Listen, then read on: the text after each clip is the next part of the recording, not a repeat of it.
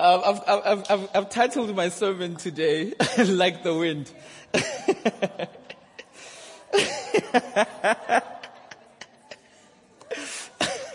Now people are looking for relationships. So let's start. Let's go for this now. No. Guys, like the wind.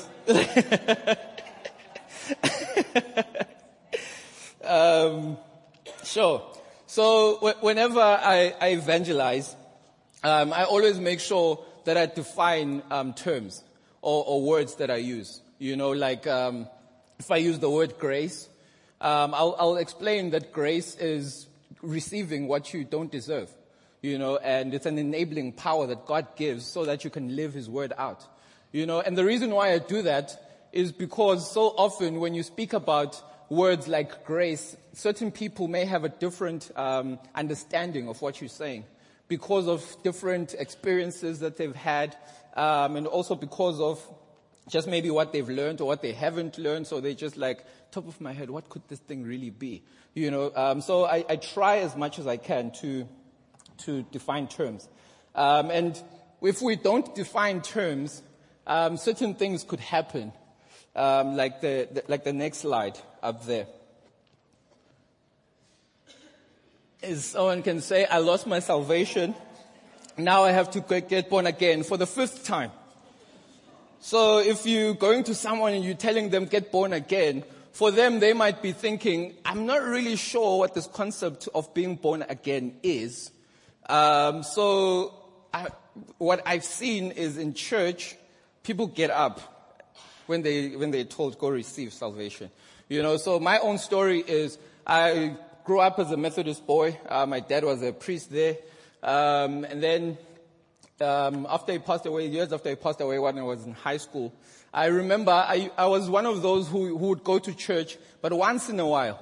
And my reasoning for going to church was, you know what, it's been a long time now, I need to clean out, you know. And so the result of that is every time that I went there, without fail, I'd answer the altar call. I'll be there. I'll be kneeling. I don't know how many people prayed for me and counseled me and said, yes, now you're born again, you saved, or now you're born again. And then next time I'm there. You know, so this can often happen. And I find that when you go out and you speak to people, they don't really understand what this born again word means. And society and culture is really confused about this word because, and this can also be because of how people who call themselves as born again, have like worn the term. And usually when you just speak to people, there's a certain type of people that's called, I'm a born again. Anyone know those people? So there's like in culture, there's people called born again, and the reason why they call them born again is because of their mannerisms and the stuff that they do, you know, and because of this, certain people actually think that if you do A, B, and C, and if you don't do A, B, or if you dress this certain way, so it's become just a culture around. Oh, okay, this is what it's an outward appearance thing. You know, so what they see is that, okay, now this person has changed their behavior. Now this person has changed the way that they dress. Oh, okay, they are born again. You know, they carry their Bible. They greet in Christianese. You know, when you ask them how they are, they say Jesus is good. And then you're like, but I was asking about you. You know? So I think there's another, go to the next one, Avi. There's another problem that comes with this, is that people can now ask you that. So why not, instead of getting born again, don't you just grow up?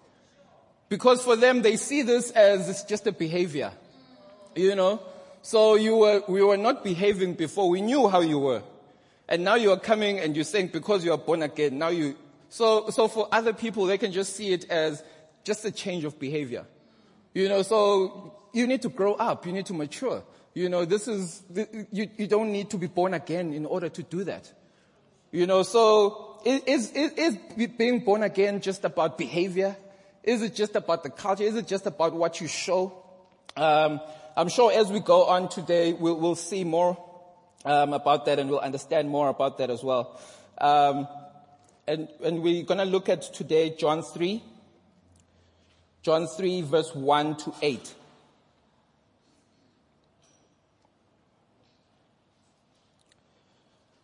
John 3 verse 1 to 8. So it won't come up on easily. And you can just keep your Bibles there.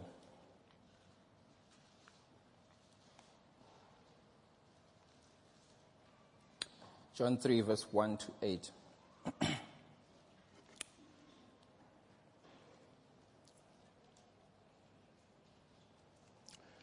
So as I grew up, let me just fast forward and then I'll come back. Fast forward from the point where I was just going to church and I was getting born again every Sunday that I went. Much later on, I grew up to realize that being born again it doesn't only just subscribe to a certain type of behavior, and it's not just what is on the outside, but it talks about 3 spiritual commitments or observations. It talks about salvation, that is giving your life to Christ and receiving the gift that He's given of eternal life.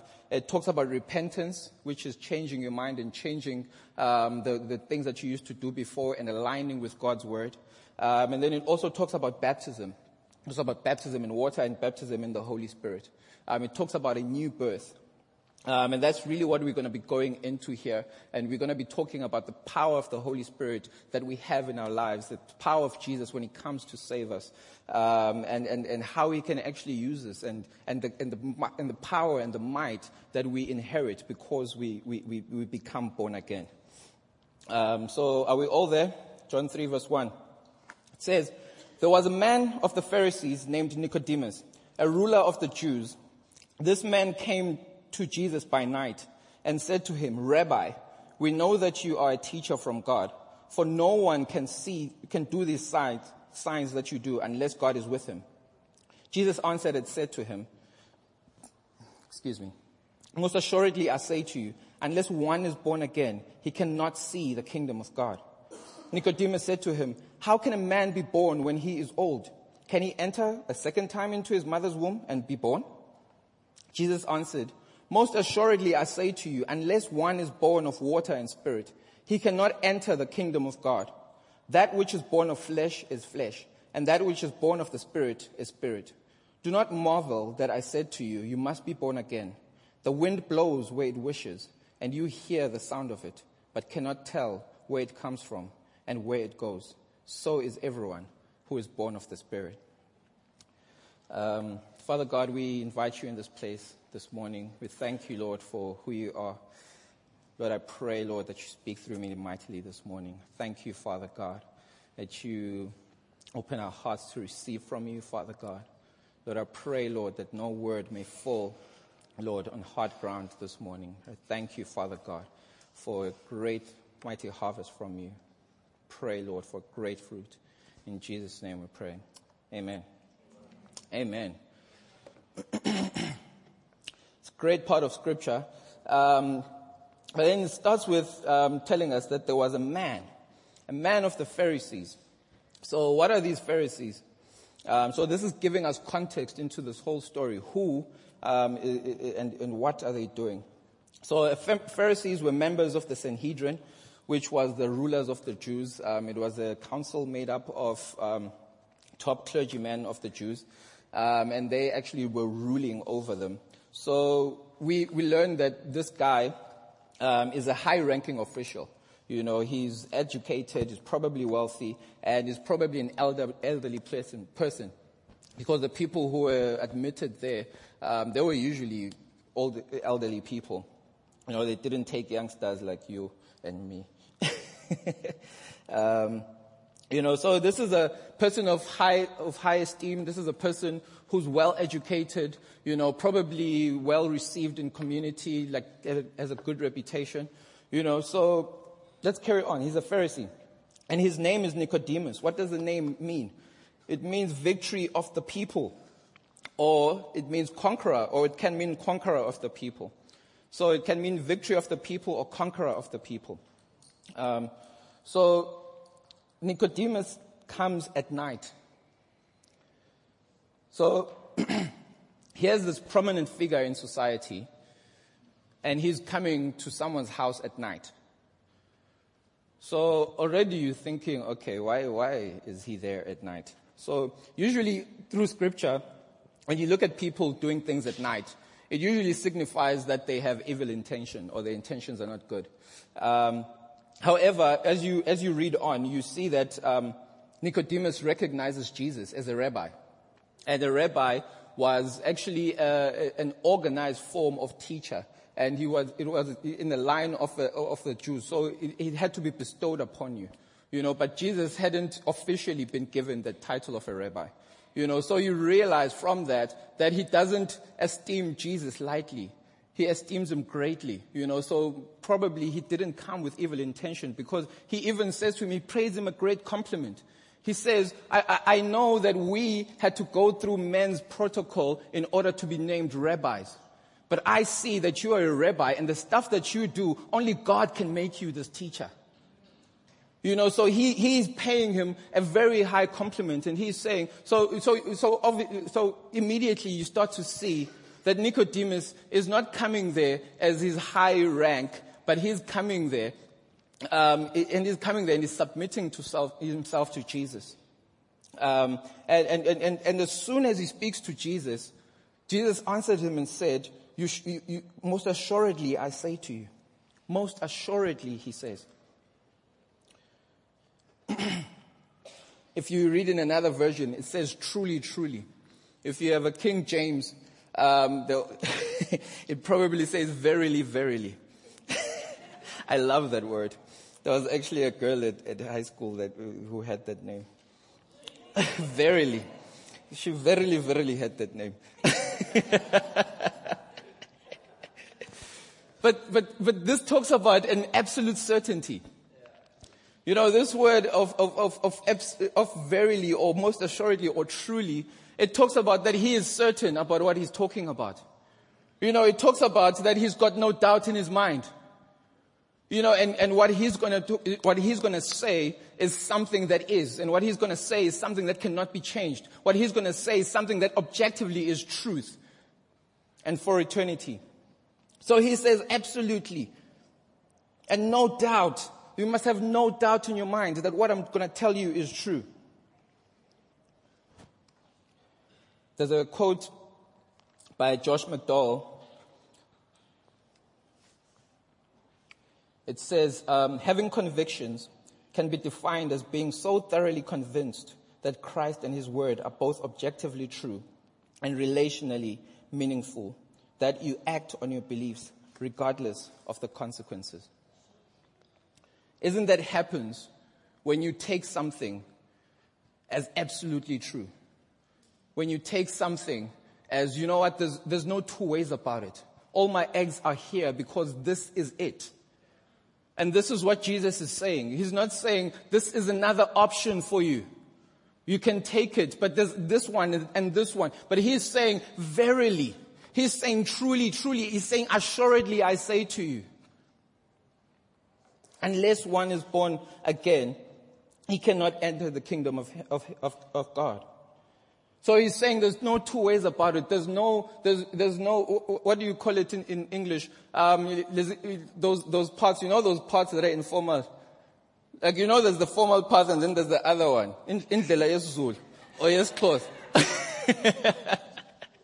There's no informal path where, okay, this is what Jesus is saying, but when you're going to double up and you're going to take this shortcut and you'll get there.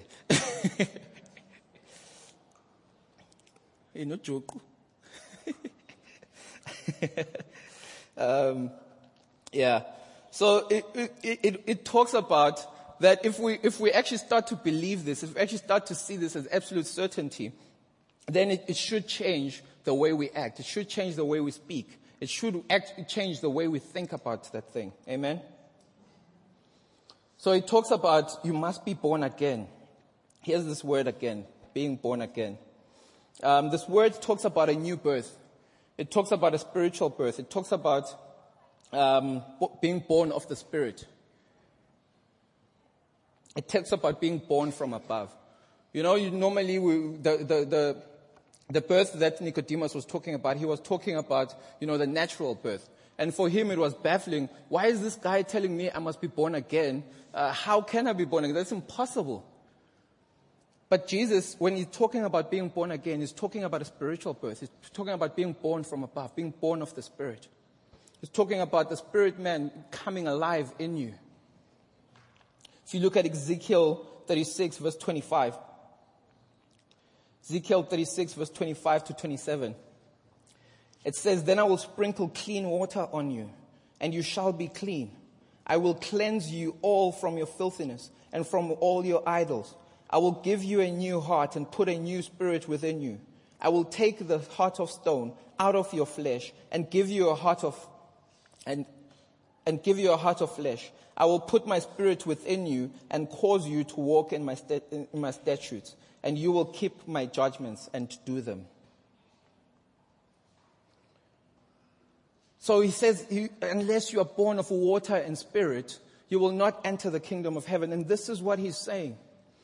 Because often when I go out and I'm evangelizing and speaking to people, if you do it, you'll know this one. This is very prominent. Like, you'll speak to someone, they'll be really convinced and convicted by what you're saying.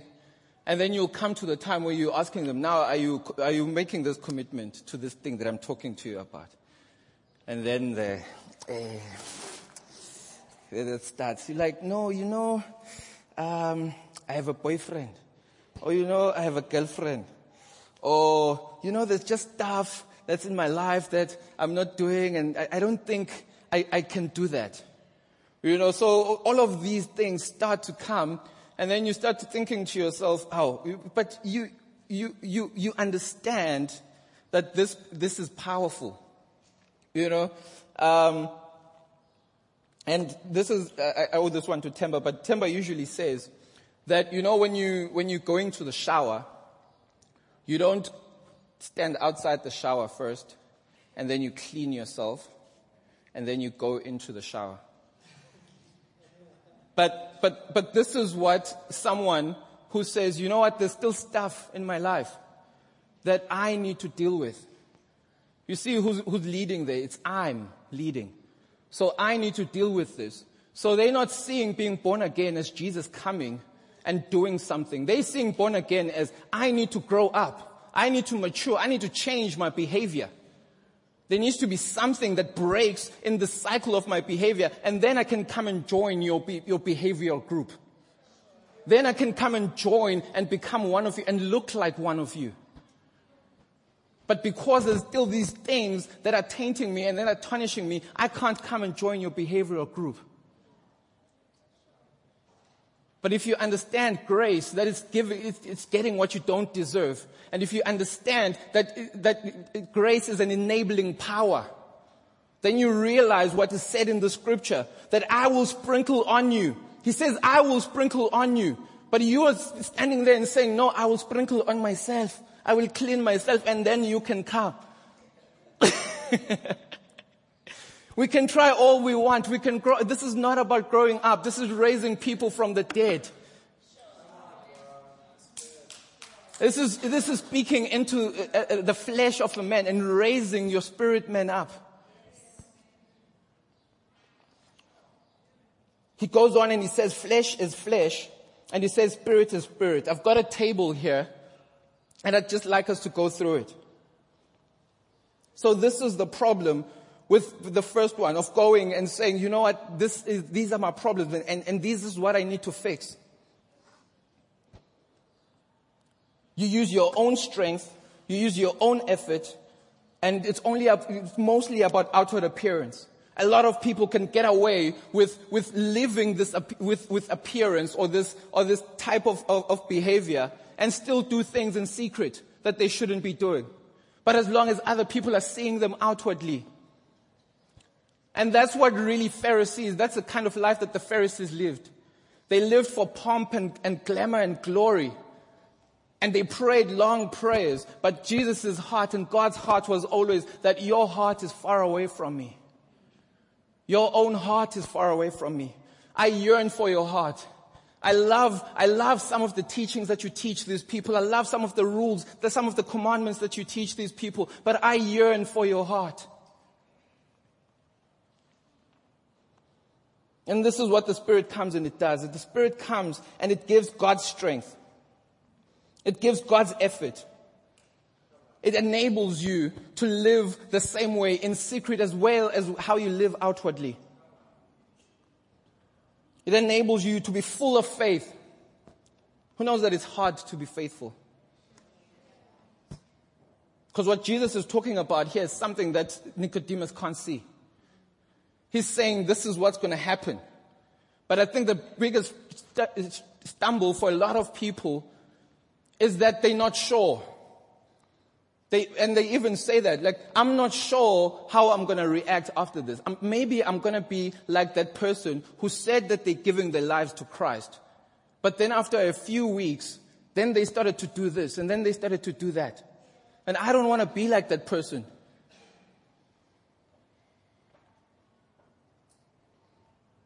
Who knows that getting married desires faith? How do you know that that person is not going to change? You see them now, you know them, you love them. How do you know they're not going to change? When you're going in there and you're like, yes, I love them. It's the same thing. It's the same thing with giving your life to Christ. You don't know how it's going to turn out. But you need to have faith, and it's the faith that keeps you there, and it's faith that keeps you, and you believe for the best. That's what faith does. Faith believes for the best, and faith understands God, and it understands His heart, and it understands His notions for us. And so faith is that thing that we stand on.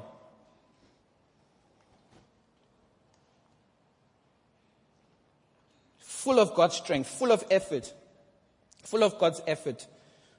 We're like this in secret place and outwardly, and we're full of faith, full of truth, and full of power. I'll speak more about the power. But this morning, as we're going through these things, I understand that we find ourselves in different places. I'm speaking to people who have already given their lives to Christ. I'm speaking to people who have already been born again, who've already been baptized in the Spirit. I'm speaking to people who may be able to speak in tongues. I'm speaking to people who may not. I'm speaking to people who may prophesy, may see visions. And on the other hand, I'm also speaking to people who have never made this commitment to Christ. I'm also speaking to people who don't call themselves a Christian.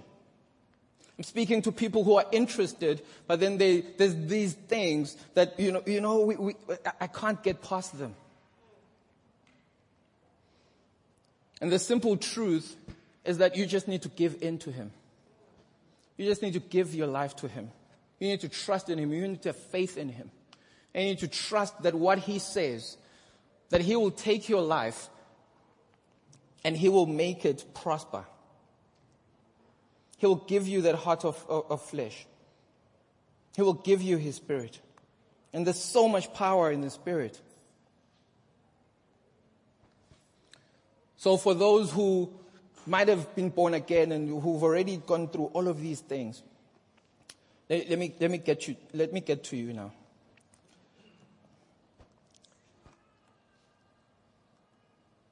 Jesus reiterates what He was saying the first time. The first time He said it generally, unless one is born again. So it's anyone. And then when He speaks it again, He says, unless you are born again.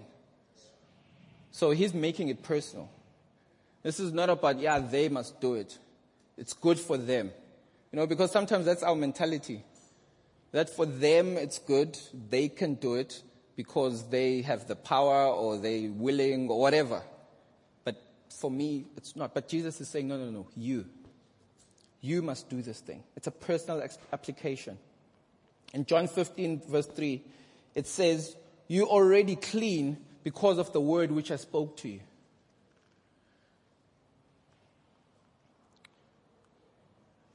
One of the things that Jesus called us to is not only just to receive His word and to receive and to get born again, but he also called us to go out to other people. He sent us out. Literally, he sent us out as missionaries. That's what the word missionary means. And when he made the Great Commission, he commissioned us and he said, go out. But sometimes we can stand and say, you know what, I can't really do this because my personality type is, I'm very shy. So I cannot go to people and tell them what you told Nicodemus in private, Jesus. What you told him in secret, what you told him in the night. Maybe this place is too public. Maybe I can't just go up to him and talk to him. You are already clean because of the word which I spoke to you. What that means is I've already given you the tools to do this. You might also be thinking, you know what, I cannot do this thing because I have my own different spiritual giftings. I pray. I'm a very good person at praying. Or I'm a very good person. I just see things. I give people words. Who knows that these are all tools and these can all be tools for someone to get born again?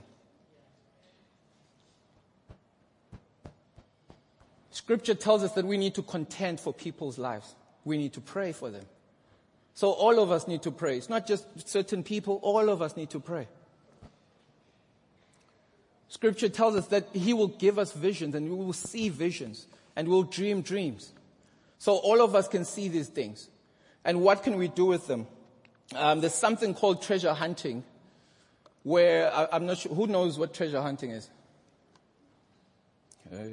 Okay. Cool. So this is great. Now all of us will know what treasure hunting is. So treasure hunting is a form of evangelism where it's very much based on spiritual gifts and your ability to see and to see visions and to for God to give you stuff. So what you do is when you're doing a treasure hunt, you sit and you pray and you wait on God and you trust Him. Trust Him for a particular person. Trust Him for a particular item of clothing. Trust Him for something that someone is going to be doing, and then you go out. So you trust God that He's going to show you something while you're waiting. Either a red t-shirt like JR or someone who's on their phone writing stuff like Refilwe. He's going to show you something. And then you're going to go out. And when you go out into whatever place you go into, then you're going to see someone like that. So when you see that person, you go up to them. And then you tell them whatever God is telling you to tell them. If God hasn't told you what to say to them, then you just share the gospel with them. Isn't that what we do? You can share your testimony. This is what happened to me. But get to know the person. It's very important to ask the people questions, because as you ask questions, you get to understand who the person is, what they are, what they need, what their relationship is with God. Because sometimes we just get to people and we tell them, you know what, you need to get born again. What? What is that? How? You don't even know me, you're coming to tell, But asking questions reveals the heart, which is what Jesus usually did. Either made statements or he asked questions that reveal the heart. And that's where he's calling us to go into people's hearts. And so there's lots of different ways and a lot of different expressions in how we can do this evangelism thing. So that we can't say that, you know what, this is not for me, this is for these certain people. We are all called to it.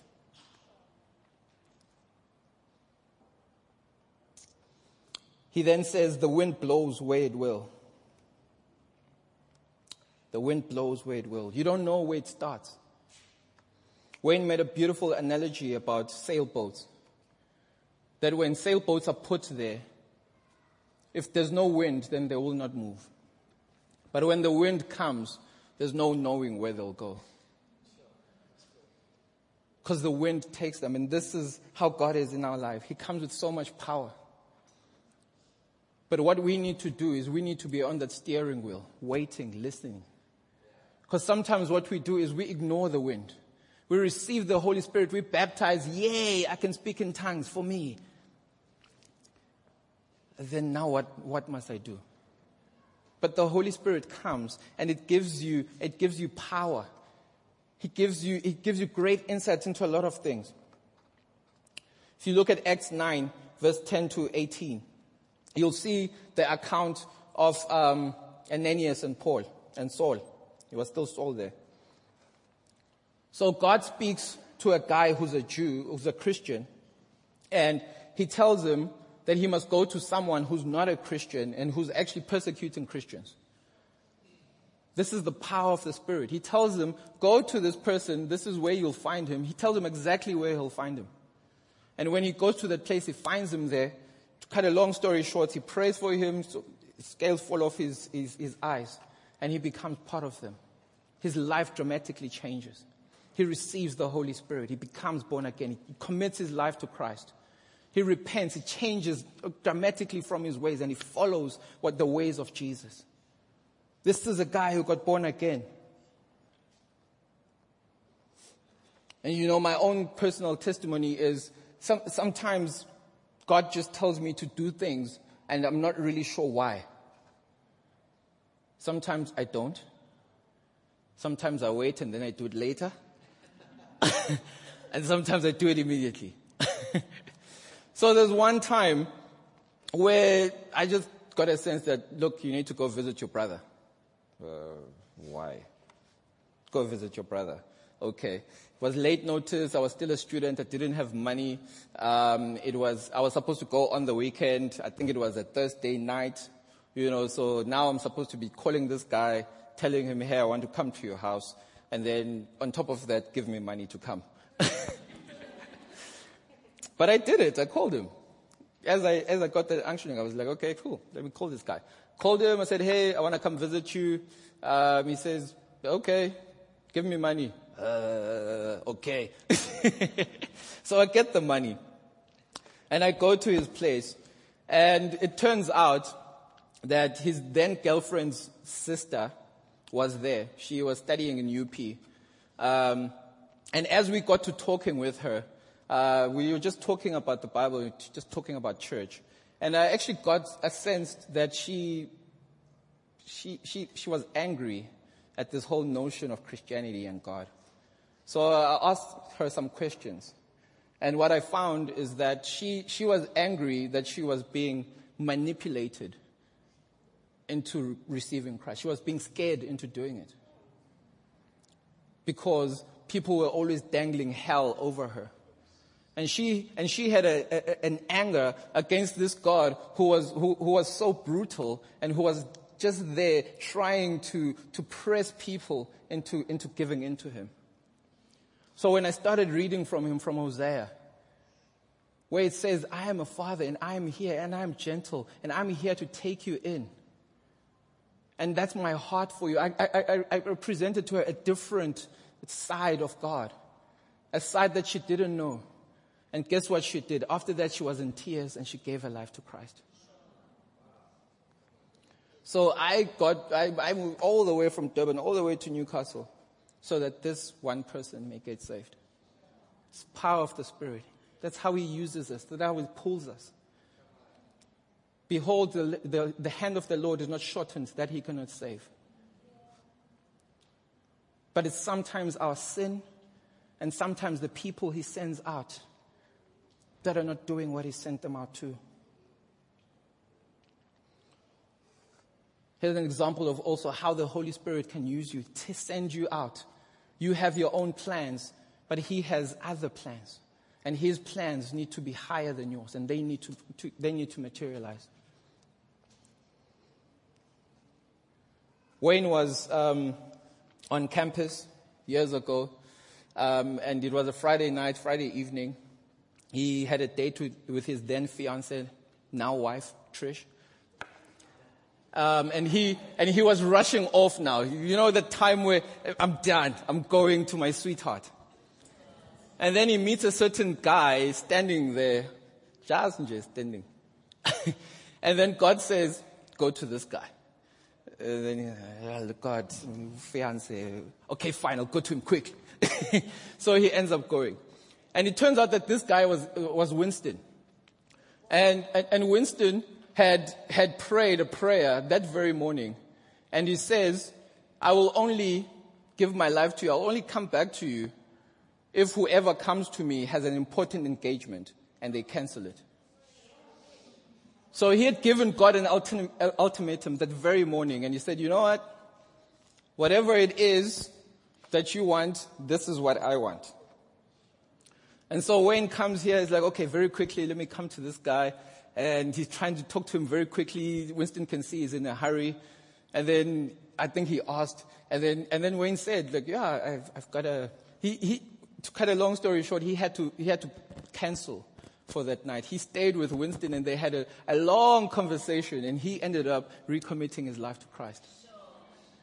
Because God sent him someone who had an important appointment. He's not married yet, so Trish is still ticking boxes like, standing me up.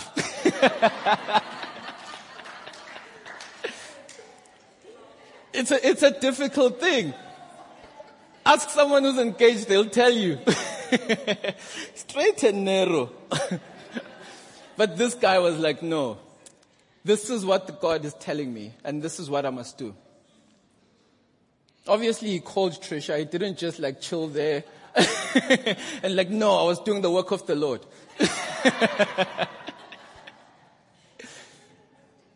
Guys, this is practical. Because we always have stuff to do. We're always going to meetings. We're always going to work. We always have an appointment with this person and that person. And most of us are always just a little bit late and just on time. And because of that, we don't have time to spare for anything or anyone else.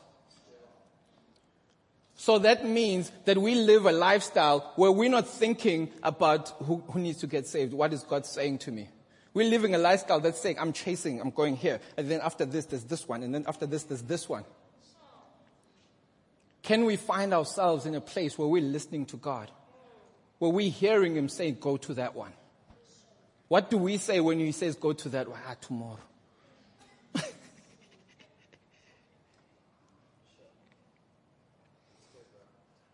Again, if you think something is true, then you'll act accordingly. Remember what Jesus said, verily, verily, unless you are born again, you shall not enter the kingdom of heaven. That's what's at stake here. Brothers, sisters, uncles, daughters, not entering the kingdom of heaven, not having eternity with Christ.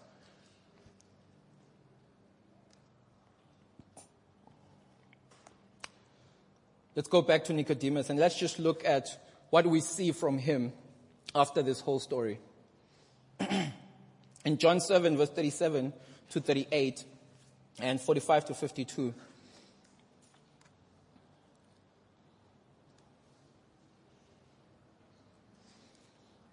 The story is Jesus got himself in trouble again with the religious people.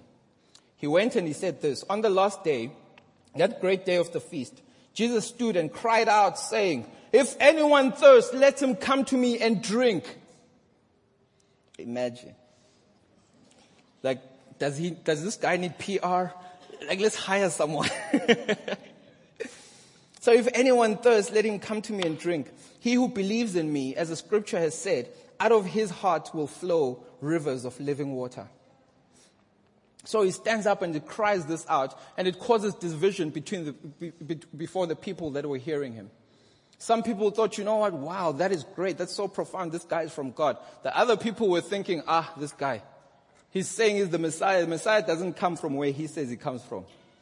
He's an imposter, this guy, and he's here to sow division. And the rulers of the time were not happy with him. Who is a ruler? Nicodemus. He's one of the rulers. So later on in the story, when the rulers who were there in the crowd came back and reported to the rest of the council, the other guys asked them, why didn't you stop this guy? Because there's no one who's a Messiah who's going to come from where he comes from. There's no Messiah that comes from Galilee. And then there was Nicodemus.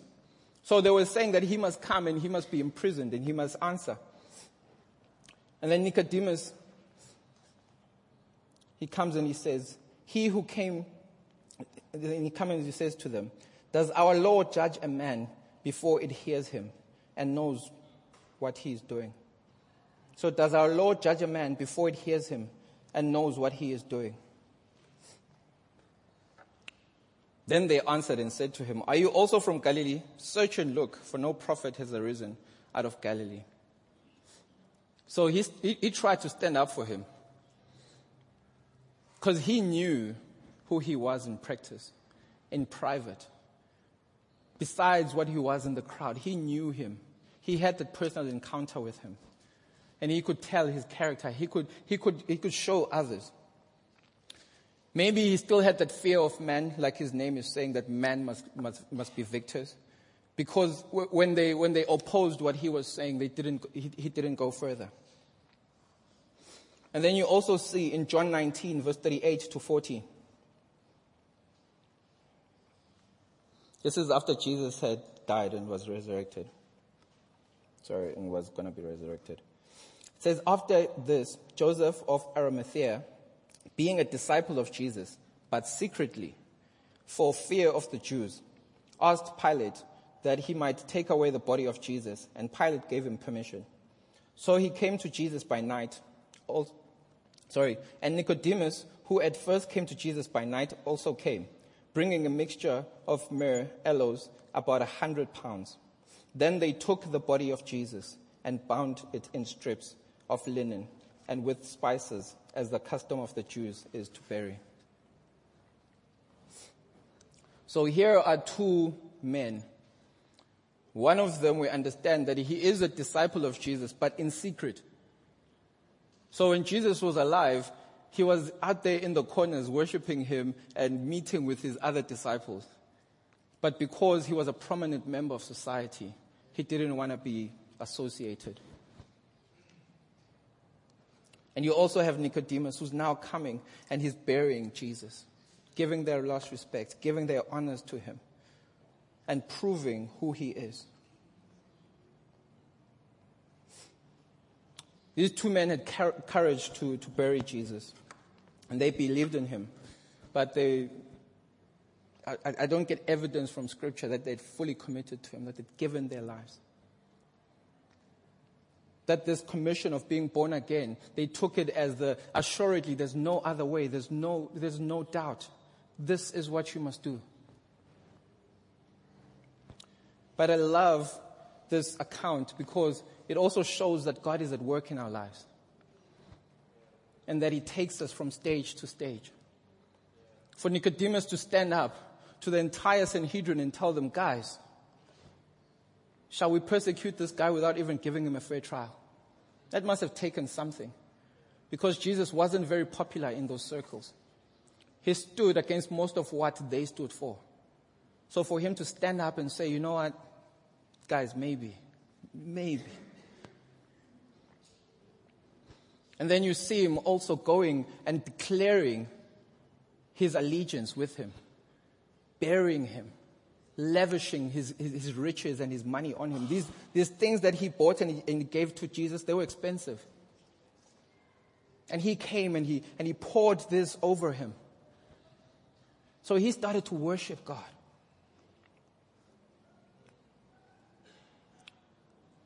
John 3:16 says, for God so loved the world that he gave his only begotten Son, that whoever believes in him shall not perish, but have eternal life.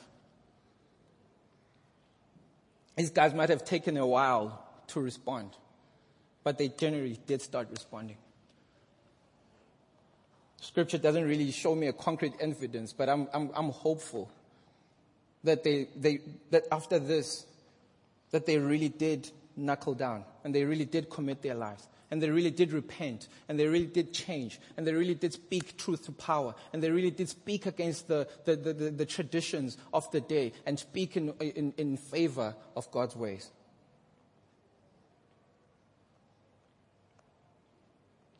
Why don't you stand to your feet?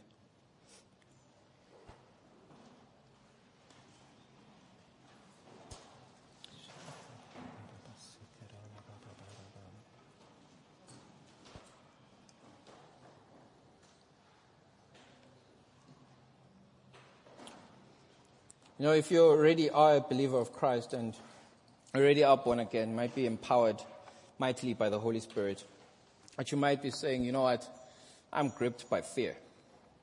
Fear of rejection. When I go there, someone is not going to be kind to me. If someone is going to not listen or hear what I have to say to them. Or you might have a negative perception of yourself. Or it might be your position in society, where you look at the situation and think, what are people going to think of me?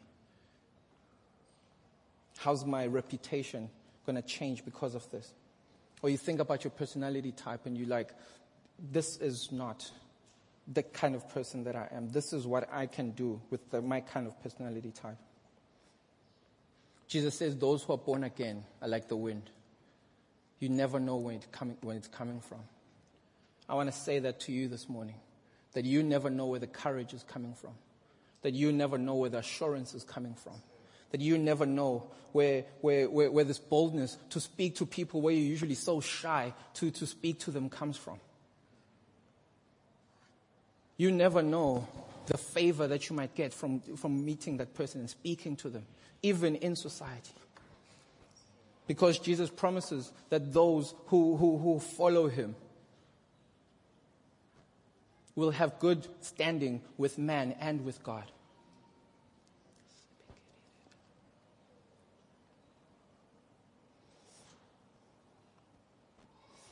And if you've never made that commitment to Christ, if you're not born again, then this invitation is not to grow up.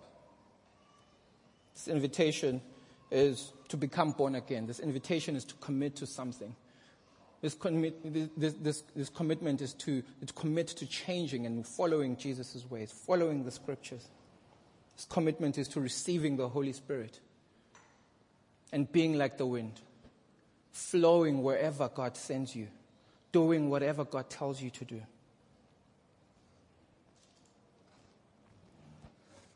Let me just take some time to pray this morning.